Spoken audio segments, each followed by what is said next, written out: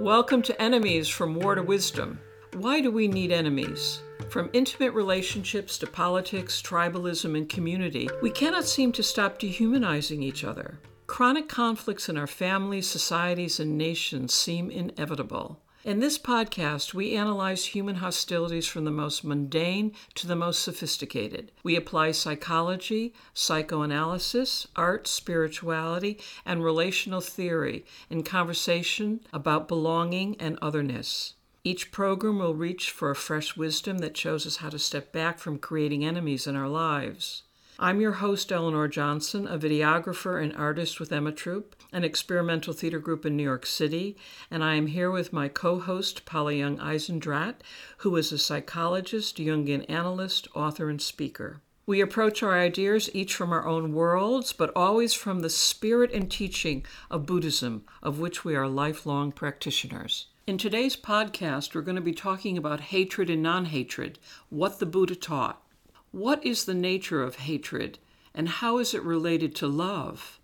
What about non-hatred? Is it the same as love? Love and hate abide together in the ambivalence of close relationships. Why do we hold them as opposites? Why does hate become a recurring problem in our relationships, from the family to the larger society? In this podcast, we will explore the nature of hate as an attitude or intention, not a feeling, of indifference and animosity toward others. We will also explore the famous teaching of the Buddha that hatred is never appeased by hatred in this world. By non-hatred alone is hatred appeased. This is an internal law.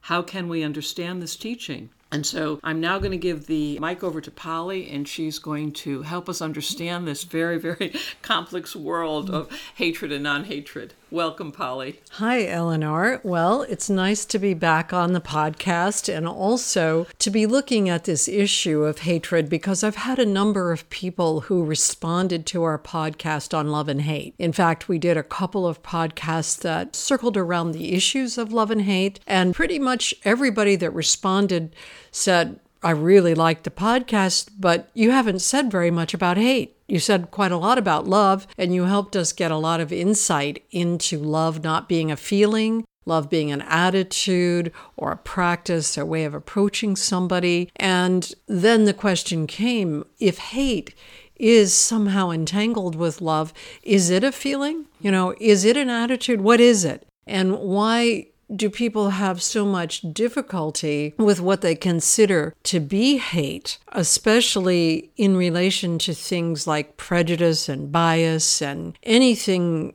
in which, there's a sense of detesting or ill will or despising somebody else or some other tribe? So I did get quite a few questions about the issue of hate.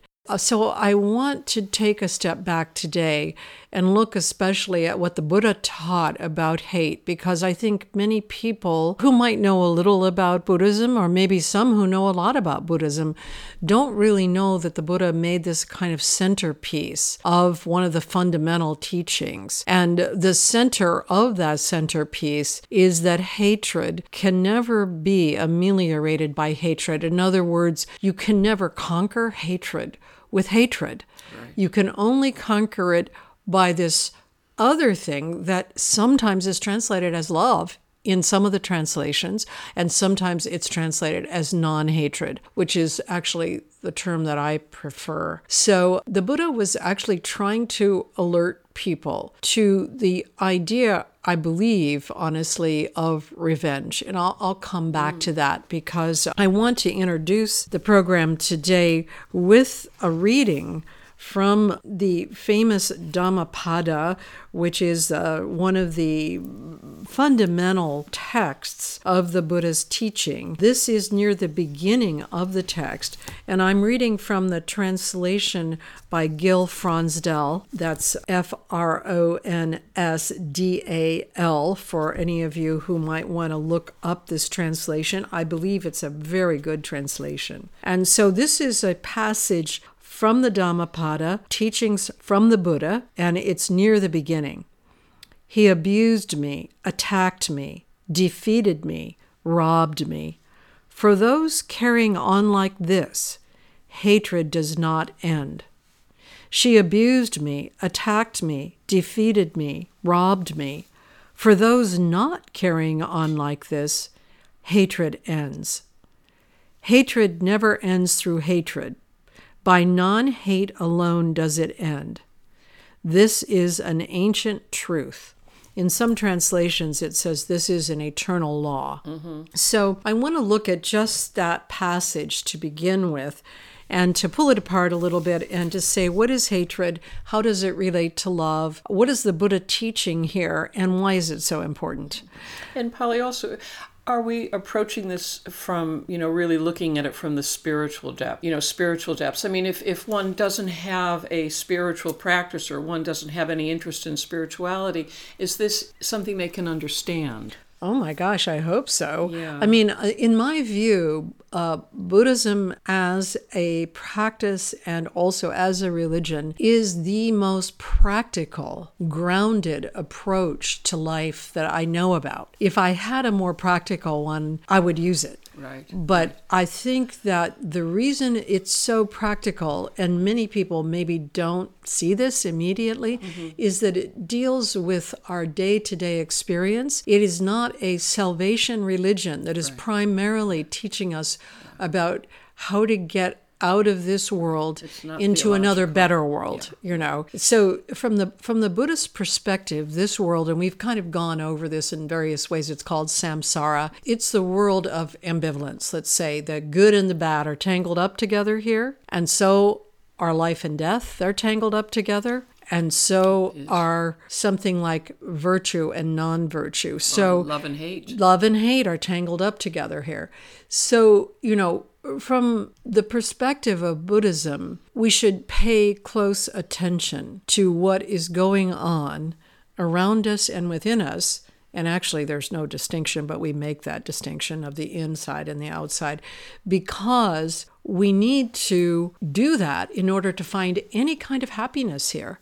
Because happiness is not straightforward.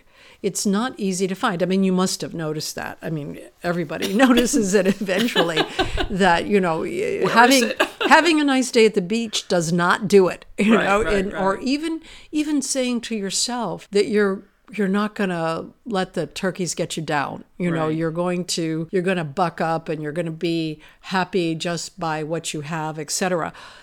All of those things get knocked down because of reality, because of the kind of world we're in. So in this teaching about hatred, what the Buddha is pointing out is that if you carry around this attitude of revenge, like he did this to me, he did that to me, he poked me, he prodded me, he robbed me, he whatever me, or she did this and this and this to me, you're carrying around something that will guarantee hatred because you're producing it in your experience through the narration. Oh, I was abused. Oh, I didn't feel safe. Oh, I was traumatized. And it's this person's fault. And it's that tribe's fault.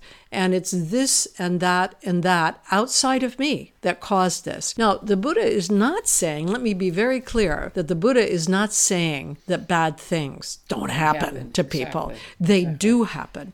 And they happen, I believe the Buddha would agree with me, regularly, like very often. Not even just on bad days. They're happening all the time because this world is not a naturally awakened world. So all the beings that are bumping around here together, as I've called it, the food fight of life, they're actually doing a bunch of stuff that is deeply unconscious. They don't know what they're doing. And a big part of that, and I'm going to step back into this Homo sapien thing in a moment, but a big part of what we're all doing as human beings here is protecting ourselves. And so we find ourselves rehearsing stories about what was done to our tribe, what was done to us, what was done yesterday, 3 years ago. Recently in therapy, somebody was talking about 30 years ago, some conversation that he had with his wife, and she remembered the conversation completely differently than he remembered it. And that's not unusual, but he was carrying that around. So the Buddha is saying that if you carry around He abused me, attacked me, defeated me, robbed me. For those carrying on like this, hatred does not end. It does not end because you're generating it. So how can you end hatred? How can you walk any kind of path of peace? The Buddha says you have to not carry on like that. If you don't carry on like that, hatred ends. We'll call that the path of non-hatred, and we'll come back to it in a few minutes. But I want to speak again just to remind our listeners that the kind of organism that we are, this form that we're in, we're going to call it Homo sapien, and we're going to say that it's a species that is very violent. It is a naturally violent species. And of course, I referred to Harari's book, Sapiens, early in our earlier podcasts, and it's a very good account of how Homo sapiens defeated all the other species of human beings that were on Earth, and how Homo sapiens basically set up their revenge. And one of the ways they operate is by what Harari calls gossip, or he also calls it fiction. I would tend to think of it as narration, but I understand why he calls it fiction and gossip also. So what Homo sapiens have in terms of their language that other animals do not have, the higher apes do not have it, and the other humans didn't have it, is that they have the ability to talk about things that are not happening, that are not present. They can talk about those things in terms of, oh, I remember it this way 30 years ago, the conversation, or they can also talk about those things from the point of view of the theory that they have about themselves or about each other. For example, you may have a theory about old white men and what they represent. And so then somebody walks into the room and in your mind you say, oh, an old white man. And so here is one of those specimens. Now you don't know that particular human being, but you have a theory and you go into your theory and you say, these are the people that designed patriarchy. These are the people that set up the hierarchy. These are the people that I have suffered from. These are the people that did A, B, and C. And so you may begin to develop a feeling of despising or ill will towards this person that you do not know. And in an earlier program, I had said that we can't really hate strangers, but I'm going to revise that a little bit.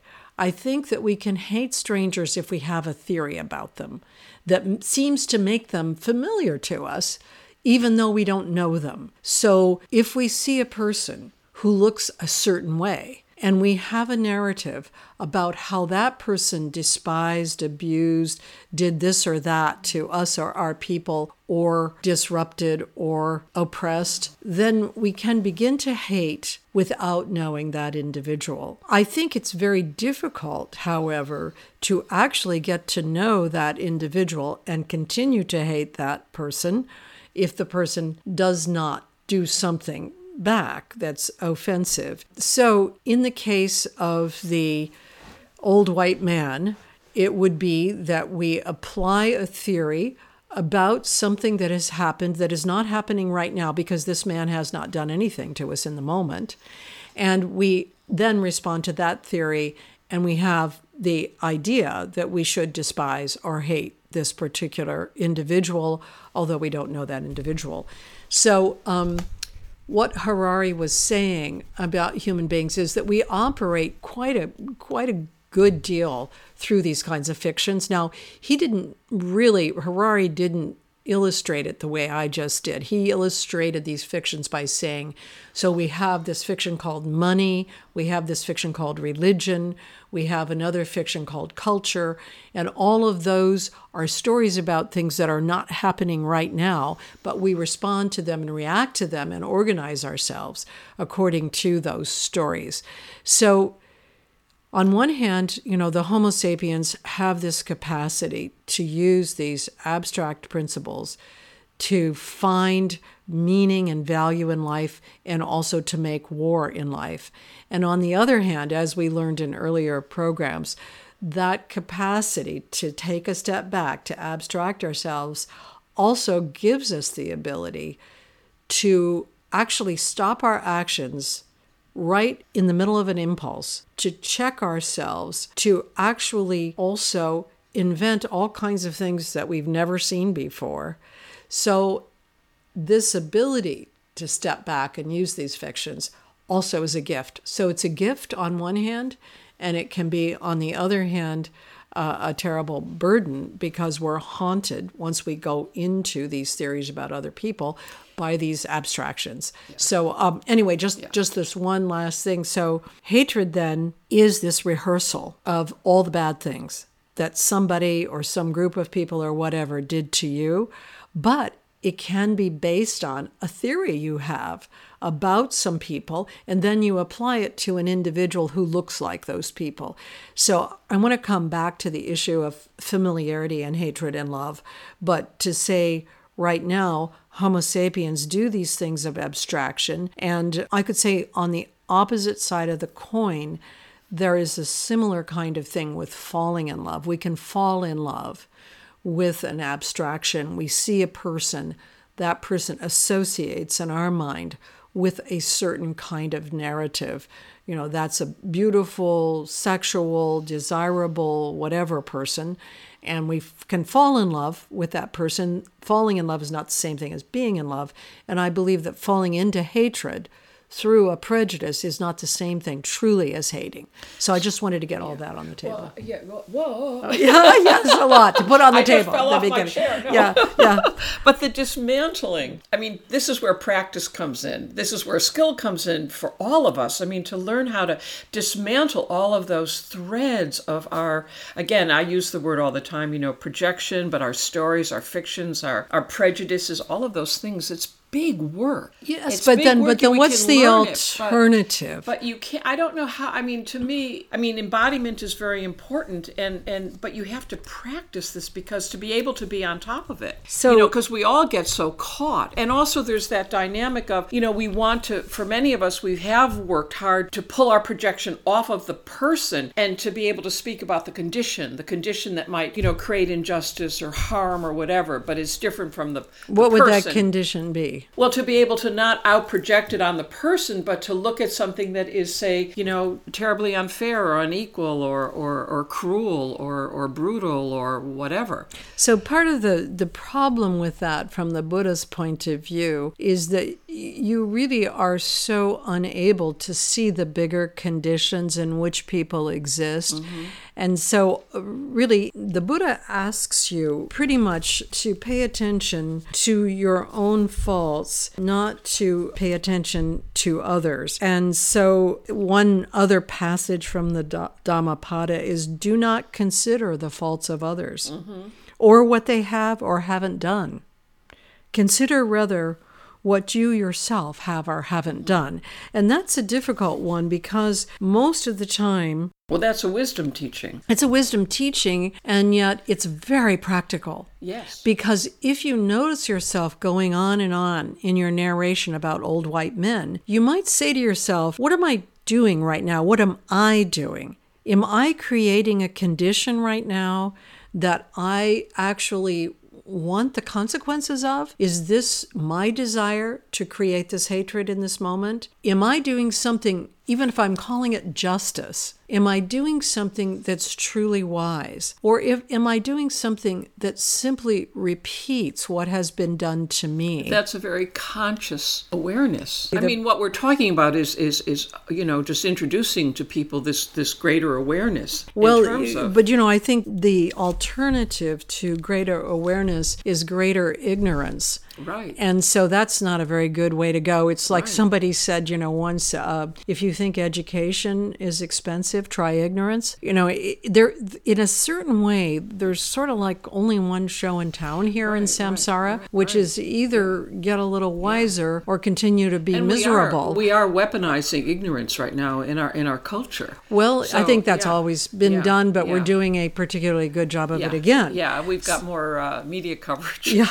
So, the Buddha says again in the Dhammapada that wisdom arises from this kind of of practice that we're talking about, discerning things. Right, discerning, yes. And without practice, wisdom decays. Right, So wisdom arises from practice, and without practice, it decays. Knowing this two-way path for gain and loss, conduct yourself so that wisdom grows. So basically, a very fundamental teaching there is yes, you may have some insight, but that can be corrupted and that can decay if you keep on enrolling in the idea that somebody abused you, somebody attacked you, someone defeated you and robbed you, and you carry on like that, then hatred will never end. So to break this down a little bit further and to say, well, what is the path of non-hatred then? Let's go back to love. I mean, so far is this making sense to you? It makes sense, but you feel it makes sense to me, and I hold these as vows in my own life, but I also realize it's an enormous undertaking for people to develop that awareness. It's hard. It's hard work. So again, the alternative is probably harder. But also the being awake to that, being awake to the consequences of what your negative action is creating or what your hatred is creating. But when you're dealing with people I deal a lot with people who have severe trauma and have had severe abuse. It's very hard to, start that conversation with them when they're so in it. Well, yes, I do deal with people with trauma and abuse too, as a therapist. But I'm not a therapist. Right, I'm talking about yes, you're talking about a different approach to it. But I mean, I can send people to therapy if they can, Well, this is what the podcast is about. Right, exactly. I mean, is to basically try to wake up people where they are in their lives and say, let's look at this issue about hatred and what hatred is, and then let's look at what non-hatred is. So let's say that let's go back to the issue about love, because we've said love and hate are entangled for human beings, and they're entangled from the beginning of life, from the early attachment relationships. Or because why you were saying, why do we hold them as opposites? Yes, and so we need to come back to that too. Right. But so let's define love in the way we've already defined it. That in order to truly love someone, not just to fall in love with them, not to have romance, not just to have a biological attachment bond, because you can have those. Love is not an attachment there's bond. not an attachment bond, and it's not a romance. Right. It's this investment in remaining interested in the other person, so that you're actually always interested and curious and kind of open to asking the question, tell me more about that. What is that? What does that mean to you? So there's that first engagement with things we love is the engagement of getting to know them, really knowing them as a separate being, and we found out that if you try to get to know even the birds, you'll start to know more about yourself, because the self is an interactional process. Right. So the way to learn about yourself, at least in part, is to know about others, because as you get to know about others, yourself is returned to you. So the first piece of love then is that interest and engagement. The second piece of love is to remain engaged and interested through the pain, through all of the resentments, through the abuses, through the forgettings, through the losses, because there is no end to those experiences when you love somebody, because they're unconscious too. They're unconscious beings and you're an unconscious being. And so together you're going to have a lot of pain. But if you can remain interested, you'll find that you can forgive them without even the language of forgiveness, because you see who they are and you see how they suffer. And your heart is opened then, because you see they had a childhood too, they had difficulties too, and you continue to be interested. And of course, if it's your own child, sometimes that's difficult because they might blame you for things that happened in their childhood and you were actually there for that. But you remain interested and you remain interested. The third principle of loving somebody is that you accept them and that you're not essentially trying to control or change them, that you're basically able to say, okay, so that's the kind of person you are. And, with your dog, a lot of times people will accept their dogs, and the dogs might, I just heard about somebody who got a dog that's partly blind and, wasn't house trained and was causing a lot of difficulty, but this person was being careful with the dog, wanting the dog to feel at home, wanting the dog to feel at ease and so on, even though the dog was making a mess. And so it's the same thing with accepting a person. The person makes a mess in your life, the person abuses you, the person oppresses you, but you continue to accept that person because you recognize deeply this other person is like me in that the person wants happiness. That's like does true not. compassion. That's It's true compassion. true in compassion. action. Yes, actually, Action. that's the teaching of true compassion. Right. And I know you have a quote there from His Holiness the Dalai Lama. Maybe this would be a good time to read this about compassion. Just say what it's from there. That it's from his. From the Four Noble Truths, the Dalai Lama speaking. Let me explain what we mean by compassion. Usually our concept of compassion or love refers to the feeling of closeness we have with our friends and our loved ones. Sometimes compassion also carries a sense of pity. This is wrong. Any love or compassion which entails looking down on another is not genuine compassion. To be genuine, compassion must be based on respect for the other and on the realization that others have the right to be happy and overcome suffering just as much as you. On this basis, since you can see that others are suffering, you develop a genuine sense of concern for them. As for the closeness we feel towards our friends, this is usually more like attachment than compassion. Genuine compassion should be unbiased. If we only feel close to our friends and not to our enemies, or to the countless people who are unknown to us personally and towards whom we are indifferent, then our compassion is only partial or biased. Right, right. So we could say in some ways that compassion and non-hatred are the same thing. And again, I want to return to that a little more because I think that feels very comfortable to me. Yeah. I understand that more. It's like that's the path of non-hatred, but I think still that we can break it down a little more clearly. Just to go back then to, we've talked now for the moment about what love is and how love engages us with a certain attitude towards the beloved. So then what about hatred? And if hatred is entangled with love, if hatred is the opposite of love, does it have these same qualities in the reverse?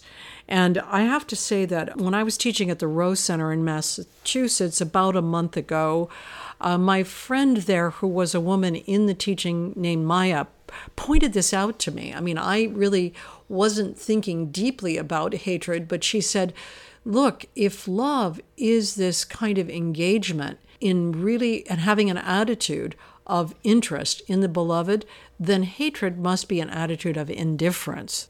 Hatred must be the attitude then of not being interested in the other person's point of view, the other person's subjectivity, the other person's background and suffering. And then hatred must be an attitude of not accepting the other person's humanity, where you basically are not going to give this person a break along these lines of, I'm going to accept you without wanting to change a hair on your head.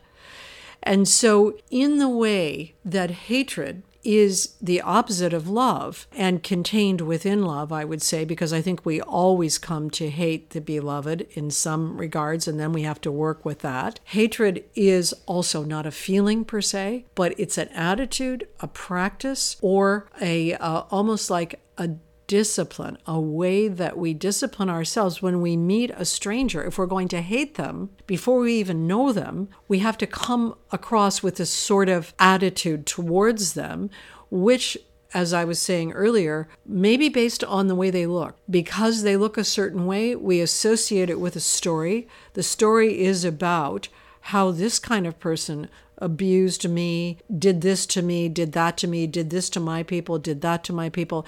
And so now I have a sense of indifference to this person. I have a sense of not being interested, and I am not going to accept this person, as a whole person. And we can look back at eons of time and look at how people are oppressed through slavery, how they're oppressed through, whatever sex they are, whatever sexual orientation they have. And you can see this attitude of hatred coming through as, let's say, a dedicated attitude. Like you're not going to have feelings for that person.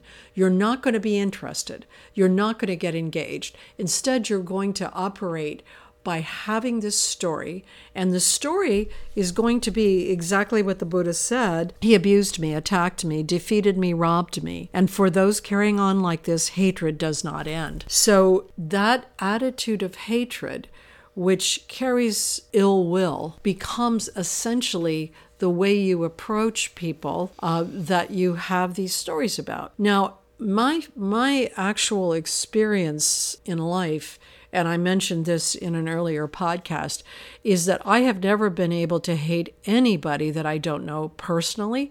And there are only a few people that I have ever felt that I hated, and they were people that I knew very well, like my father. Right. Or I appeared to know him well. I'm not sure that I really knew him well because I was his daughter. I was not his friend. But because I had been so admiring of my father when I was very young, and then saw that the ways that he was destructive to our family, and he was mentally ill, and his mental illness came from having had a very traumatic childhood.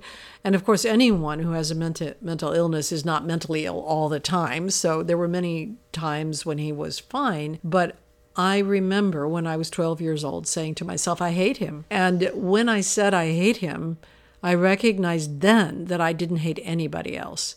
And then I recognized, because it was interesting to me, that I hated him because he had really disappointed my love. That my love, my interest, my respect, and my engagement with him had broken because of the things he had done and said. And then I began to hate him. And my attitude then was exactly as we said, indifference. I stopped speaking to him, stopped being interested in him, did not want to hear his stories, did not want to hear his point of view. And I retained that for quite a while. Eventually, I changed my attitude towards him and became more interested in him again. But for me, then, hatred, I discovered it as a very personal feeling, like love. But I realized that many people come to hating others through this kind of fiction, this story. This is the kind of person who did this to my people. And so now I am going to have this indifference towards a particular individual who looks like this kind of person. I think that recognizing that hate and love are attitudes or practices towards, they're not based on feelings. Feelings and emotions can come along with them, but I think also that one reason why sometimes we can come to love our enemies is because if we practice in a way that we're open to getting to know our enemy, if we actually are willing to look at that individual as an individual human being, and then we bring that lens of compassion, that this person also suffers, that this person also wants happiness, that then we begin to transform the feelings of hatred. And that changes our action. And as we get to know that individuals, often we can love that very person because we have hated. So it's like hatred and love, again, they're together. And with family members, I think this is especially important because in families, there's a tendency that is very strong to find a scapegoat for the things that can't be controlled when there's a lot of pain or suffering in a family. And everybody in the family who's not the scapegoat can turn against the scapegoat and together blame that individual who then is hated in this way of constantly repeating the stories about what this person did and how this person is at fault and how this person is not like the rest of us. And then that scapegoated person actually can even go crazy because that person feels so alienated and so otherized that that person cannot make sense of, how could this be my family? These people who blame me for everything. So again, within families, you could take that scapegoated person And if you apply the principles of non-hatred, you can begin to love that person again. And so what are the principles of non-hatred? I think that they start with equanimity. So equanimity is one of these words in Buddhism that needs to be broken down. It's not a word that we use very often in English. I think that it's best to illustrate it by the experience we have when we're experiencing it rather than by the definition of the word. And so when you experience equanimity, you have the sense that you are fundamentally okay. You are okay with what is happening. Even if it's painful, you can stay in contact with it. So equanimity is a kind of matter-of-fact, gentle attitude towards any experience, any emotion, any even physical pain. If you have equanimity with the physical pain, that physical pain will lessen because a part of your pain is always the rejection of the pain, that pushing back, that hatred, that pushing away, the adversity. So the sense of equanimity is this openness, this awareness of what is going on, no matter how painful it is. So if you begin that way, and you're with a person that you either believe you hate, or you know you hate, or you are yourself hated by, if you can begin with equanimity and then simply show some interest, show some curiosity, that's the basis of love. Like, what's it like for you? Yeah. How is this for you? And as you go through that process of being interested in somebody that you hate, you will find this thread of compassion. That compassion is naturally built into human beings. As we talked about in an earlier podcast, the human infant is born with a lot of interest and concern about the caregiver because the infant is so dependent on this caregiver that the infant is studying the face of the mother or the caregiver saying, "Are you with me?" And if that infant sees that that mother's face is non-responsive, the infant will do something to try to get the attention and engagement. So we have this built-in kind of radar of I will help you so you can help me. I will be interested in you so you will be interested in me. That is built in to being a human being, along with all the violence and all of the negativity and all of our tendency to remember what is negative rather than what's positive, which we talked about in earlier programs. All of these emotions, which lean us towards the negative, they're all promoting essentially a kind of critical attitude to what is around us. We have that naturally, but we also have this other natural thing of compassion. So being interested, beginning to engage with the other, that is the very first step, is the equanimity. From the equanimity, then towards the compassion. The compassion would be, I see that you suffer too, I understand that. And then after the compassion, then more interest. The more that you get interested and you engage with the other, the more you begin to see that the other is also the self. It's not like the other is separate from you. The other is actually engaging and is part of you.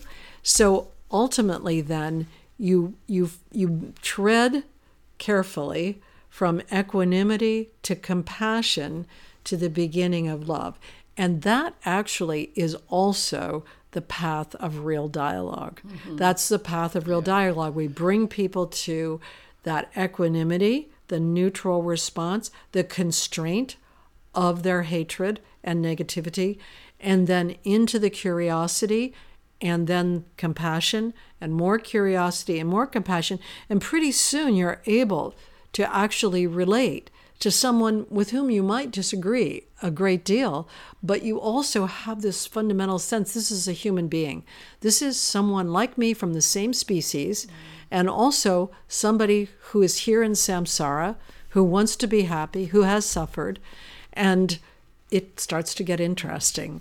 So that to me is the path of non-hatred that the Buddha is talking about. Yeah, Polly, this is just noble work. I mean, it's like this is like, I can only bow. I mean, we're putting out a call to greater human capacity and to awaken, human beings within this Homo sapien, existence of ours. It's just noble work. Well, we are Yeah. Homo sapiens, Yes. and so we really should try to get on with it with our own species. We like the dolphins, we like the giraffes, but we actually could work with ourselves. And I think that this way of non-hatred is actually a great teaching, and I think it's not well known, actually. Right. And I also think on a, kind of coming at it from maybe a simpler point of view, this notion, again, for all of us to be aware that we are part of the world we view. Mm-hmm. And that the very process of our observation changes the things we observe. Right. And yes. that what we are looking at is you, and what you see depends on how you look. Right. So, I mean, again, and then, but bringing in this deeper wisdom, I mean, in terms of Buddhism is a extraordinary tool of awakening for all of us. So that just along those lines, then, hatred never ends through hatred. That's right. By non-hate alone, it ends because that thing that you're looking at, Right. if you are not hating it and you're actually engaging with it, Right. it becomes then something that you actually can love, you can be interested in. So it's very hard to get this, but the self is an interactional process. Right. And you think you're protecting yourself when you do all of this justice stuff, but often that is actually creating a wall in which you are cutting yourself off from love, and you're cutting yourself off from wisdom, Right. because there is a natural path of wisdom if you keep engaging with all of the others. So, Wow. Well, great. Polly, thank you. Thanks, you so Eleanor. very much. Thank Great. you. Thanks so much for listening. And to continue the conversation, you can follow us on Facebook, Instagram, and Twitter. You can find past episodes of the podcast on iTunes, Stitcher, Google Play, and CastBox. Enemies from War to Wisdom is recorded and produced by Chris Coltrane.